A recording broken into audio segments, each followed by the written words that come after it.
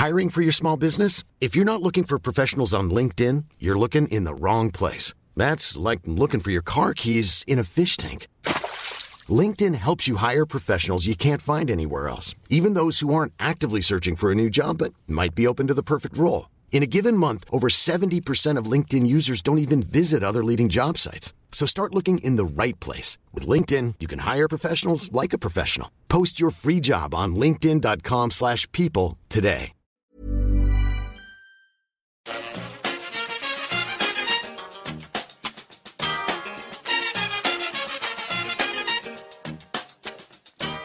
Bring it fast. Bring it to the bank. Hello and welcome back to the EPL Roundtable. I'm your host, Kevin DeVries, and as always, if you'd like to reach us at the EPL Roundtable, you can do so by finding us at EPL Roundtable on Twitter or emailing us at eplroundtable@gmail.com.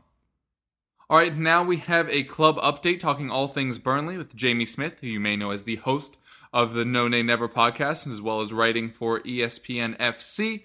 Jamie, very pleased to have you back, especially considering Burnley just got a win against Watford. Yeah, I've decided I'm only going to come and do the podcast with you if we won a game because it's too depressing talking about Burnley losing. It was a very good team performance. I thought we'd get something out of the game, but Watford were poor compared to what I was expecting. I'd seen them play very well against Manchester United the weekend before. Thought they were going to cause us problems, but we were very, very assured in the game. Although both goals came from set piece, I felt we were pretty dominant, created a fair bit considering our other games this season. We've not really had any chances, so creatively we were good, defensively we were good.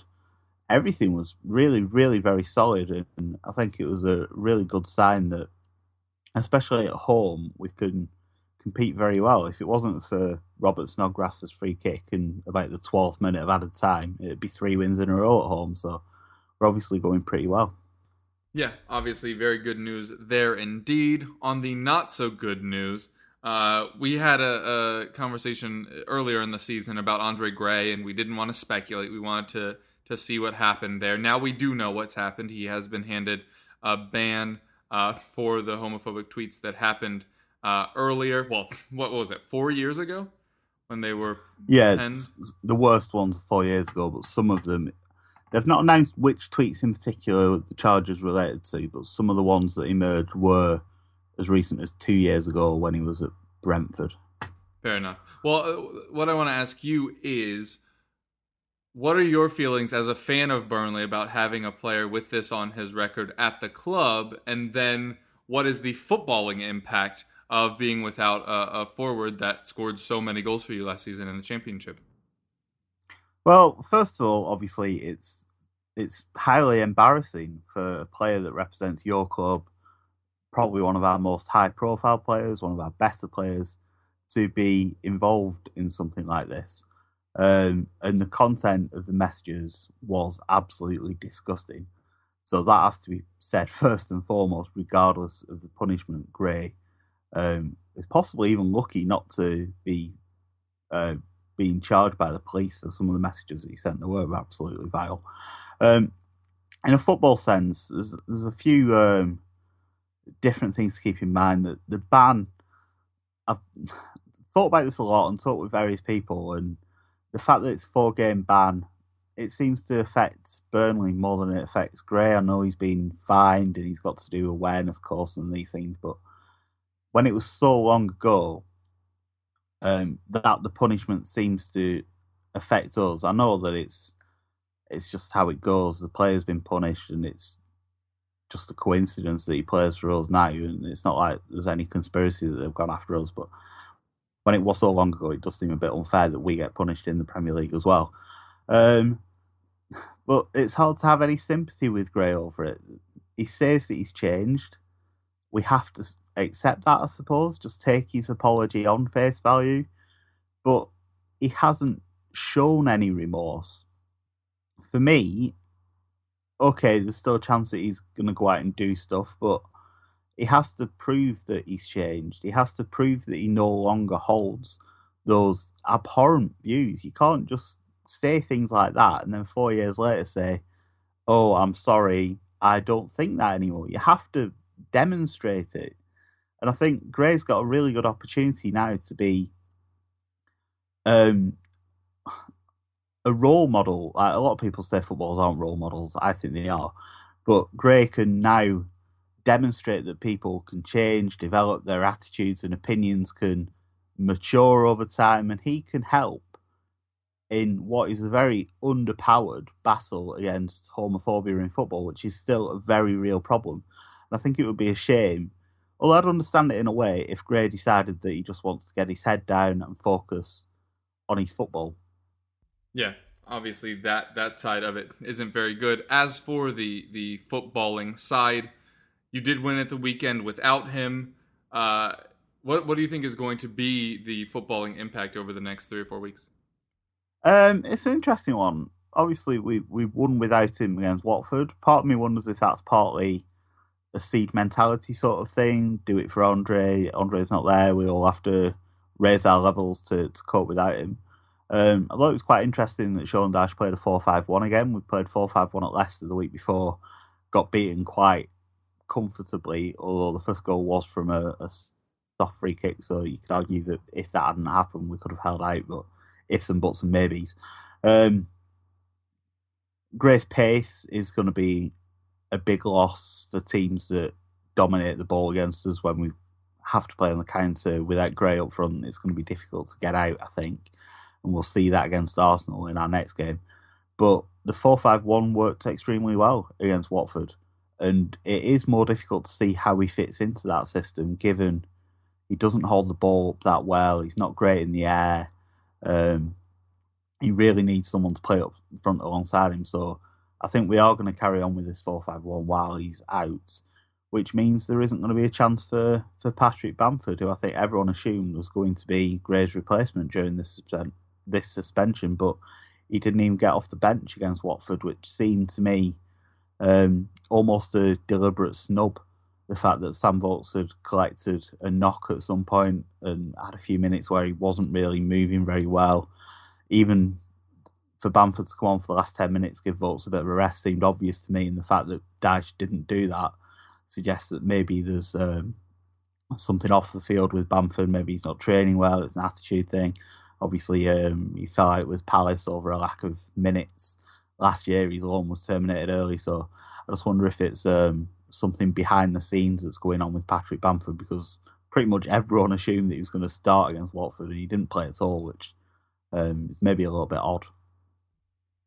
Yeah, Bamford has been a surprisingly non-impactful of recent signings that have done well. Defour with 2 assists at the weekend, and then Hendrick gets off to a pretty quick start with his first goal.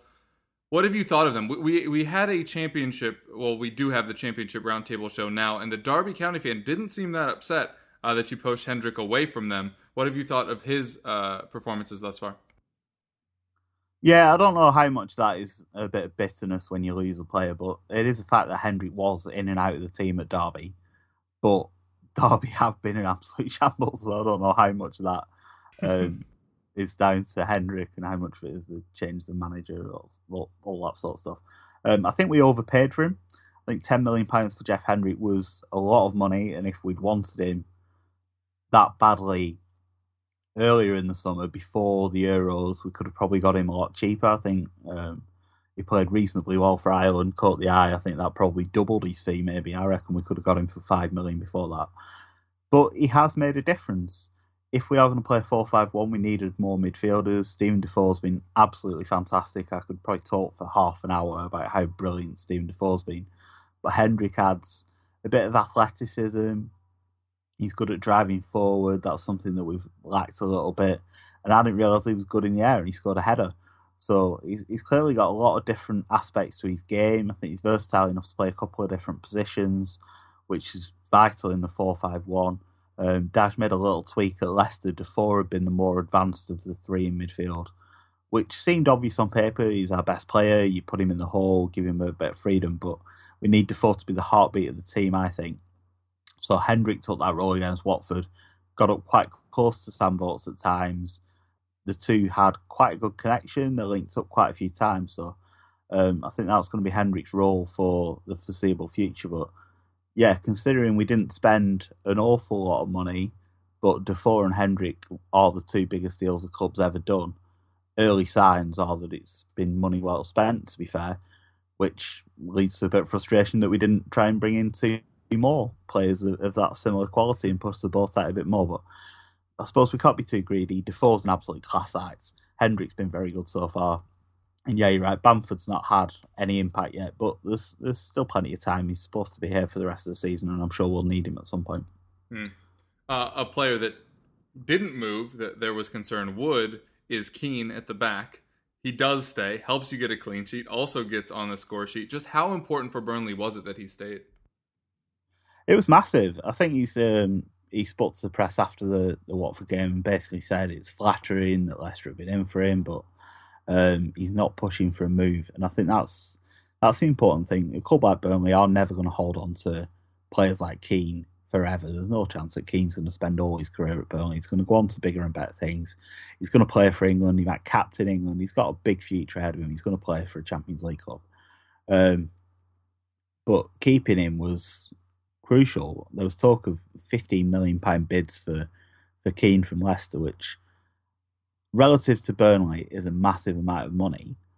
But when you look at the lack of quality young English centre-backs, I think was a bit insulting, considering the money that John Stones went for, a player who, until Pep Guardiola got his hands on him, seemed not a defender.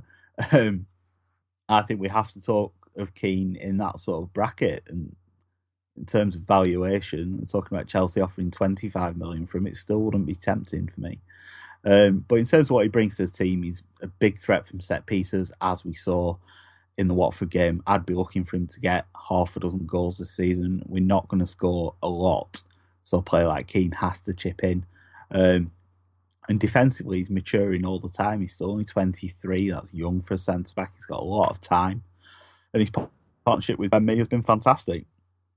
For the whole second half of last season in the Championship, we were unbeaten after Mee moved across to play with Keane.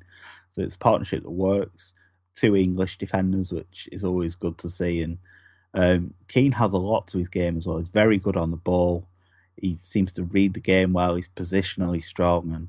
And I just want to enjoy him while he's a Burnley player, to be honest, because I do expect that in the summer he'll probably move on for an awful lot of money. I'm not too worried about January because I think Keane understands that at his age, at his stage of development, he needs to play every week. But next summer, I think there'll be a lot of clubs wanting to pay a lot of money for him. So I'm just wanting to enjoy him while we've got him, to be honest. Fair enough. Yeah, Burnley currently top 10 in defense in the Premier League. In no small part thanks to him and Tom Heaton, who you and I know is hilariously underrated at all times. The last big bit of news is the Big Sam thing. We already did a whole update on the impact of that. The question for you is, Sean Dyche has been mentioned in that. Do you think that's a possibility at all? Are you concerned about it, or are you pretty confident you'll be able to keep him? I don't know, to be honest. The Allardyce thing has obviously happened so quickly. I'm not sure the FA will want to be rushed into a decision. It seems like they've persuaded Southgate to be interim, and it wouldn't surprise me if Southgate did the rest of the season and then there was a permanent appointment in the summer. From what I've heard, the FA are very keen on Arsene Wenger. And if they can sound out Wenger's contract's up next summer, it seems like a natural time for him to eventually leave Arsenal, especially if he can win something this year. If they can get assurances from Wenger that he'd be keen, I think Southgate would do it for the rest of the season. But in terms of English managers, there's so few of them that any English manager in the top flight is going to be talked about. I think it's early for Sean Dyche. Not having kept a team in the Premier League probably counts against him. The fact that he's won full season in the Premier League, ended in relegation, is a black mark, regardless of the fact that everyone expected us to get relegated. But there are plus points. Motivation he's very strong on. He's regarded as a very good man manager. And some of his negative points, things like in the transfer market, he's got a bit of a mixed record. It's obviously less relevant in international football because you've got the players who you've got, and that's it. And so maybe in the future he'd be considered, but I think it would be very early. And even though the candidates are mainly very mediocre, I don't think Dyche would be towards the top of the list, to be honest. I think if he's going to be tempted away, he's probably got to keep Burnley in the Premier League first. Otherwise, I don't think Premier League clubs will be interested in him, let alone England, at this point. Fair enough. All right, well, that will do it for us now. Why don't you tell the folks where they can find you? Yeah, I host Burnley FC Focus podcast called No Nay Never. You can get that at nonaynever.net. That comes out weekly, normally on a Monday or a Tuesday. At the moment, we are also working on a special podcast focused on LGBT issues in football off the back of the Andre Gray tweets. That'll be out in the next couple of weeks. You can also follow us on Twitter at nonaynever.net. And if you want to read more from me about Burnley, I am the ESPN FC blogger for Burnley, and I have stuff before and after each game at the weekend on there. Awesome. Well, thanks so much, and best of luck to Burnley through the season. No worries, always a pleasure. Thanks a lot.